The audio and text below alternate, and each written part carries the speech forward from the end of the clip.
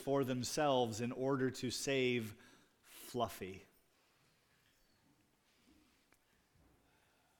We can love our jobs, finding great satisfaction in what we do, no matter how hard or time-consuming it may be. But when we love someone, it makes all those other loves fade.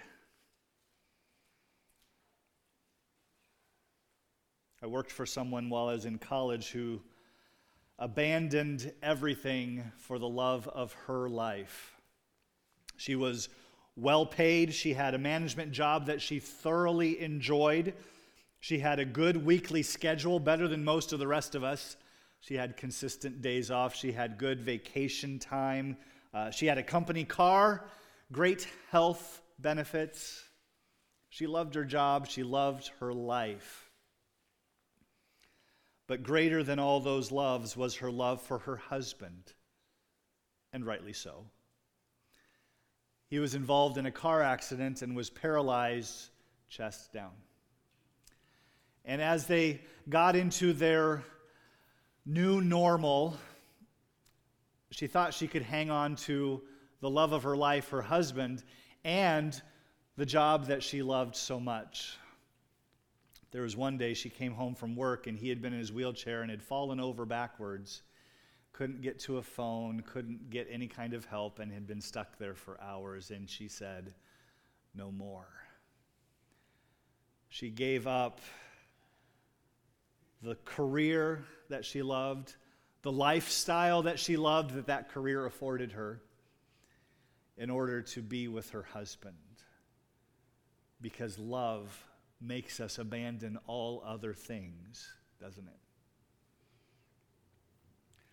Love will cause us to make all kinds of decisions that personally disadvantage us, personally hurt us, personally cost us so much. And we won't even second guess it, will we? Because we abandon those things out of love for someone. Parents sacrifice their physical well-being, their financial stability, their freedom, and even just the sanity of a clean house in order to have children. Adult children make those same sacrifices to care for their aging parents.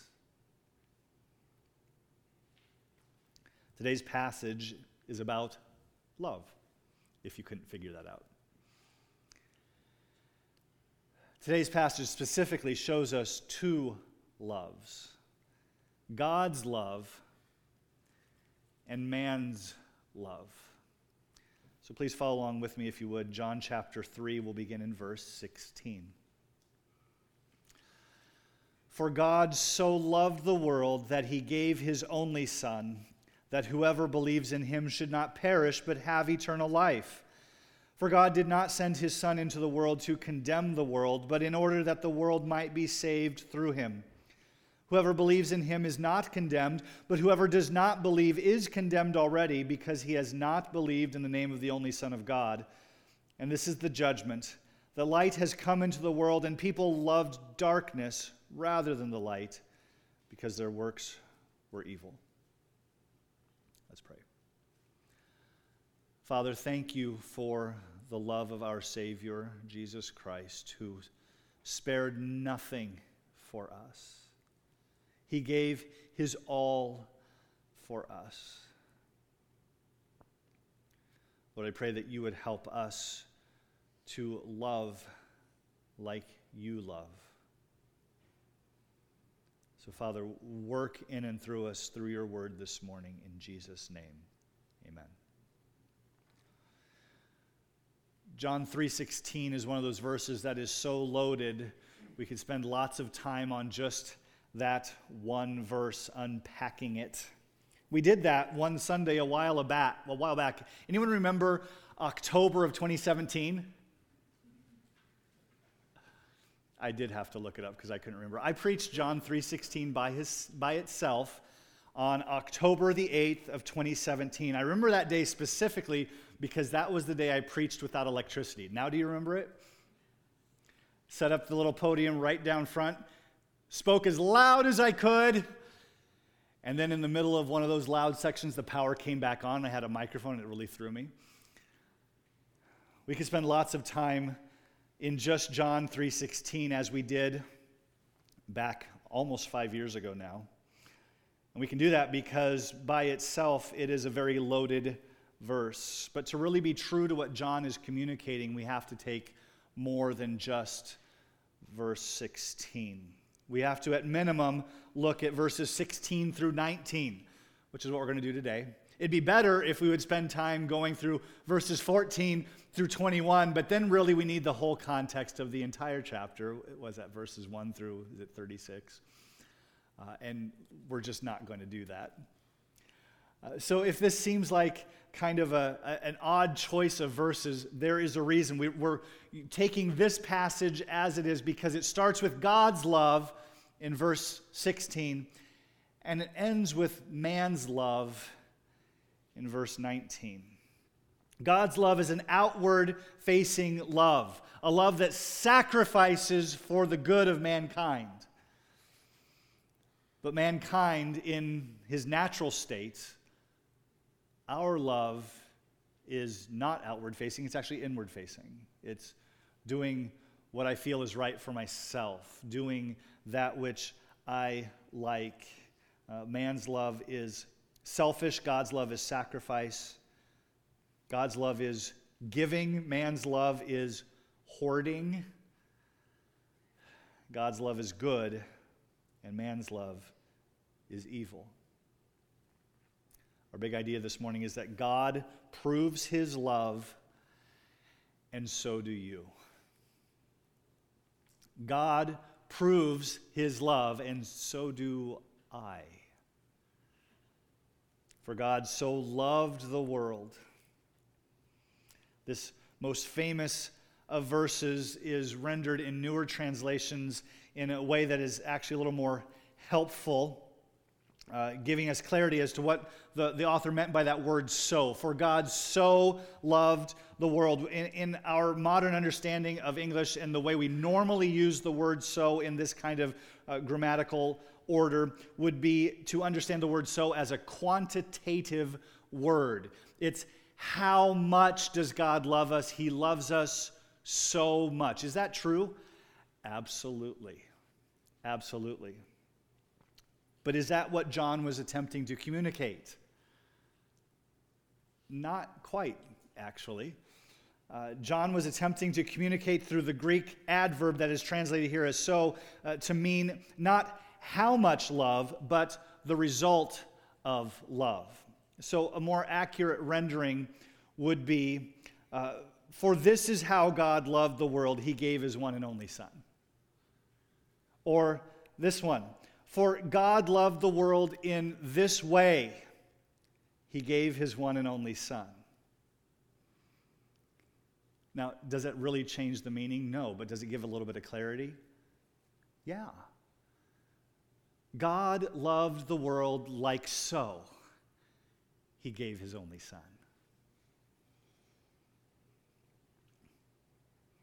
Not only did God give, he gave what we would say recklessly.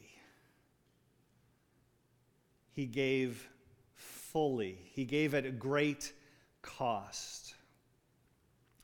To be honest, I don't think we fully understand the sacrificial gift of the Father. We understand the sacrifice of the Son because he left the glories of heaven. He came to earth and suffered through the normal things that you and I suffer through. The awkward adolescent ages. Yes, Jesus had those. The having to learn things. Jesus, even though he's God and knew everything, he still learned things. Can I explain to you exactly how that worked? No. But the scripture says it, that he grew and matured as he grew physically. He matured emotionally, spiritually, mentally. We understand Jesus' sacrifice physically. We understand the pain.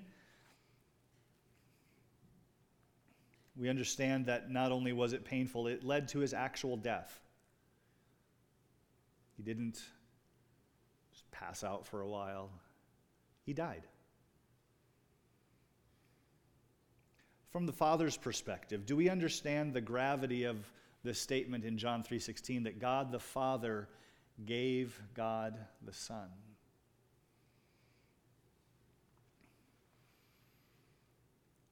Back up in your minds to eternity past, sometime before Genesis 1:1. And what was there? There was no earth, there was no solar system, there were no people, there was only God. And God was perfect.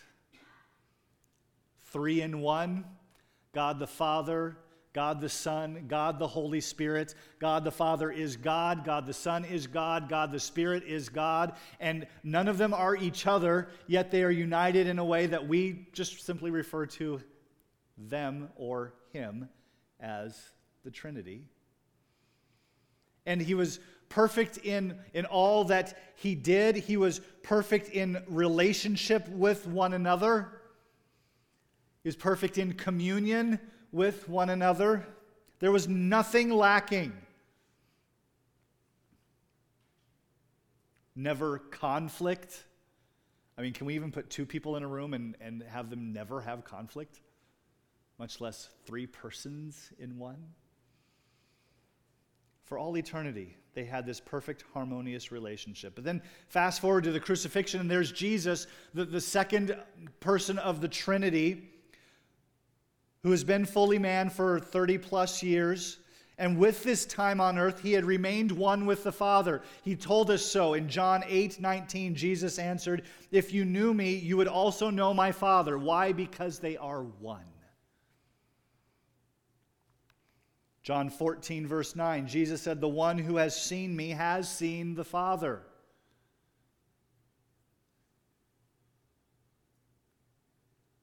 So even as Jesus was on earth, he was still united with the Father. Multiple times Jesus states quite clearly, "I am in the Father, and the Father is in me. I and my Father are one." And the Jewish people understood what he was saying because they wanted to kill him for saying it. To them, this was blasphemy, to equate himself with God. The thing is, it wasn't blasphemy, it was true. So for all of eternity past, Jesus, God the Son, was united with God the Father, and even as Jesus walked on this earth, fully God and fully man, he was still united with the Father until the crucifixion. Matthew 27:46, and about the 9th hour, that would be 3 p.m., Jesus cried out with a loud voice, saying, "Eli, Eli, lema sabachthani," that is, my God, why have you forsaken me?"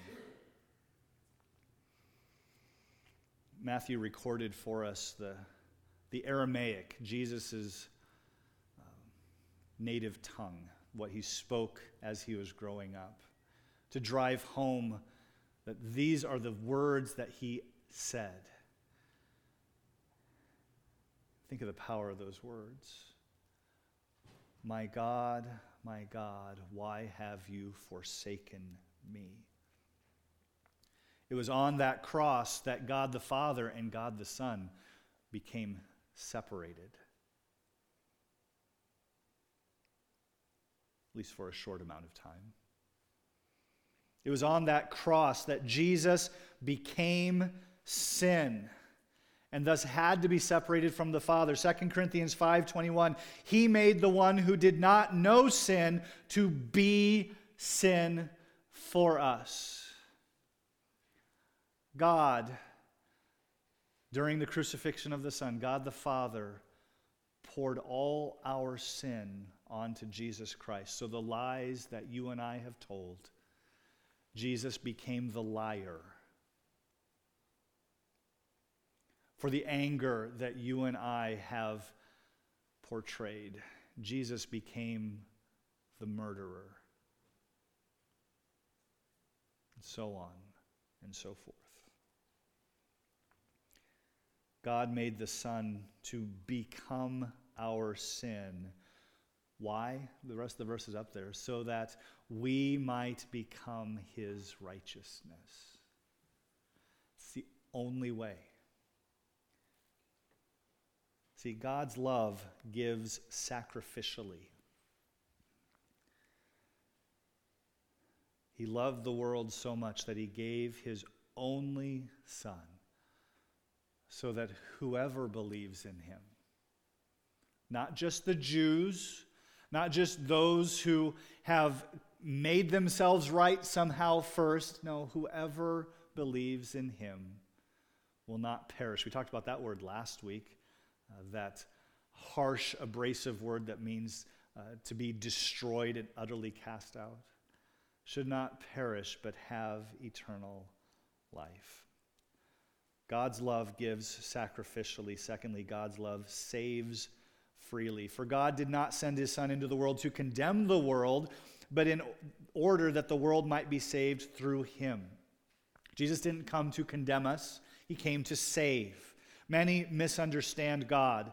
Some think of God as the one who is just waiting for you to mess up and say, "Gotcha, I caught ya." Like that police officer hiding in an unmarked car just hoping to find some speeder. That's not God. That's not God at all. People have heard that God is the judge, and he is. And so he must be looking for ways to find people guilty. Scripture is 100% clear, however, that Jesus came to save, not to condemn. John 12:47, if anyone hears my words and doesn't keep them, I do not judge him, for I did not come to judge the world, but to save the world. John 8:15, you judge by human standards, I judge no one. And if I do judge, my judgment is true, because it is not I alone who judge, but I and the Father who sent me. Are you seeing the pattern here? John chapter 5, verse 45. Do not think that I will accuse you to the Father. Your accuser is Moses, on whom you have set your hope. He's talking to people who believed in the law of Moses, and Jesus is saying that that law that Moses wrote is going to condemn you. I don't have to condemn you. I don't have to judge you. The word of God's going to do it. He continues, verse 46, for if you believed Moses, you would believe me, because he wrote about me. But if you don't believe what he wrote, how will you believe my words? Jesus came to save, not to judge. He came to save freely, that all who come to know and believe in the Messiah, in Jesus, all who come to know and believe in the Messiah as their only source of forgiveness and goodness, they will be saved. Not sort of saved, not conditionally saved as long as you jump through these hoops afterwards. Not the first step of salvation, but now you have to do ABC all the way through XYZ in order to be fully saved. No, verse 18, the next verse actually shows us this binary nature of salvation. Either you are saved or you are not saved. There is no progression in redemption. There are no steps of salvation. One is saved to eternal life, or one is not. Verse 18, whoever believes in him is not condemned. There's no variability in that statement, is there? Whoever believes that Jesus is the Christ, the Son of God, who died for their sins because they needed a sacrifice for their sins. You believe in Jesus, you are not condemned. The verse continues, but whoever does not believe is condemned already because he has not believed in the name of the only Son of God. The fact of the matter is we start out condemned. That's how life starts for us. But what we see here in verse 18 is that God's love liberates completely. Whoever believes is not condemned. Positive way of saying is that they are liberated. They are set free from sin. fact is, we start out condemned. In the judicial system that we enjoy as citizens of the United States, our judicial system sees those who are accused of wrongdoing and it gives them the benefit of the doubt. Someone who's accused of wrongdoing has the benefit of the doubt until the prosecution demonstrates beyond a reasonable doubt that this individual is guilty. That's a good thing, isn't it? We call that innocent until proven guilty. God, the eternal, just, holy, always right judge, has told us, however, that we are already proven guilty. That without Christ, we are already proven guilty. We stand condemned. We stand condemned until such a time as that condemnation is removed from us. Paul, in his letter to the Romans, uses this same legal terminology. Romans chapter 8, verse 1. Therefore, there is now no condemnation for those in Christ Jesus. Chapter 8, verse 1 comes right on the heels of the end of chapter 7. Isn't that neat how numbers work like that? The end of chapter 7, Paul's talking about how he struggles with sin. Even as an apostle of Jesus Christ, he struggles with sin. And even though he works hard to put sin away, sin is always crouching at the door. But he says, there's no condemnation. That sin that I continue to commit, it doesn't condemn me. Why? Because I'm in Christ Jesus. And he continues, he condemned sin in the flesh by sending his own Son in the likeness of sinful flesh as a sin offering, in order that the law's requirement would be fulfilled in us who do not walk according to the flesh, but according to the Spirit. The law is clear. We must be perfectly holy as God is perfectly holy in order to be right with God, in order to have eternal life, in order to have, paradise with Him. We have to be perfectly holy. There is no, close enough. There is only perfection or not. Paul writes in the verse that I still have up on the screen that the law's requirement is fulfilled in us, not because of what we do, but because of what Jesus has done in us. God has made it that Jesus' death is our condemnation. And because Jesus was condemned on our behalf, there remains no condemnation for us. That, my friends, is good news.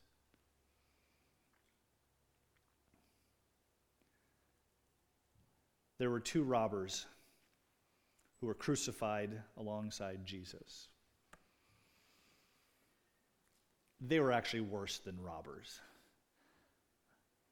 History records for us that they were insurrectionists. They were trying to overthrow the Roman government. These two robbers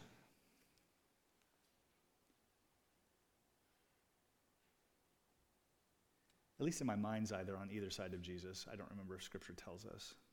One of them mocks Jesus, and the other one says, "Why are you mocking him? He hasn't done anything wrong."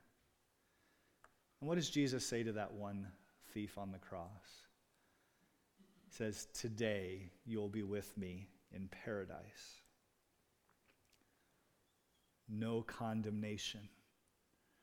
A man who recognized his own sin, who had no opportunity to go out and make amends for the things that he had done wrong. He had no time to make any good works. God's gift of love through the sacrifice of Jesus liberated that man, saved him completely, right there on that cross. He went from being condemned in his natural state to being uncondemned because of his faith in Jesus.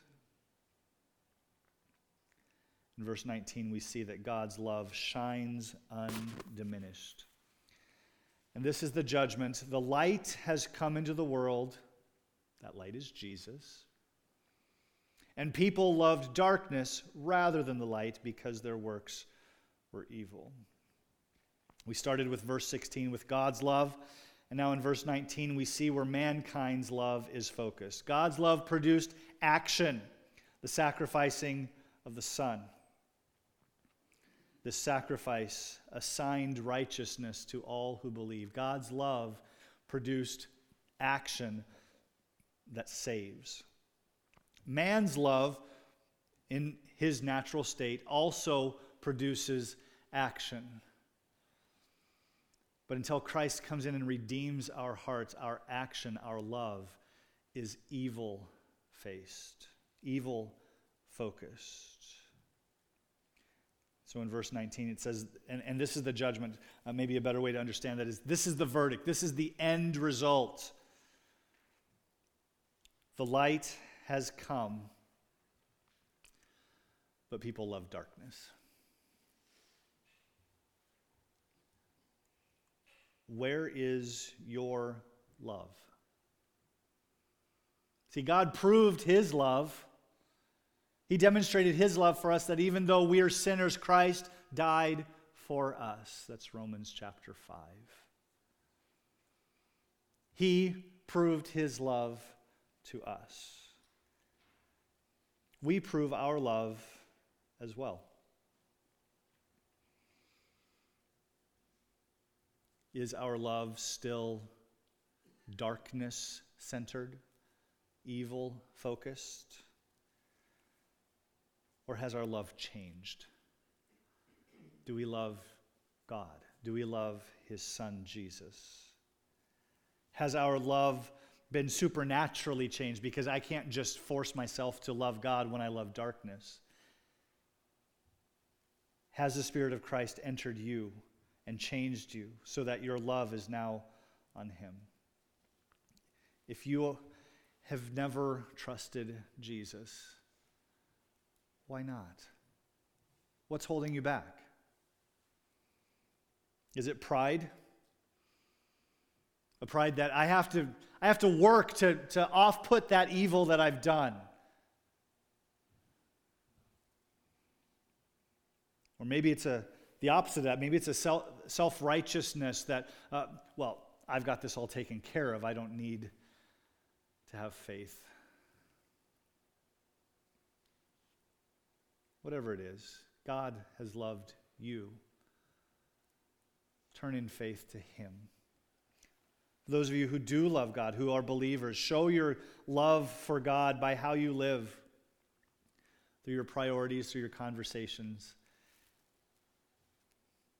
Show him you love him in your hope. Let's pray. Father, because of the cross of Jesus Christ, we do legitimately have hope. A hope that is not rooted in fantasy, but is rooted in promises. Promises from your word, many of which relating to Jesus have already been fulfilled. And because of that, we know that the promises that are yet to be fulfilled of his return, of his gathering of his church, of eternity with him, we know that those promises too will be fulfilled. So Lord, fill us with hope today. Help us to love you the way that you loved us, to abandon all other things so that we might pursue a godly life. Father, that's not too much to ask. In fact, Paul says in Romans chapter 12 that this is just a normal act of worship, to sacrifice everything for you.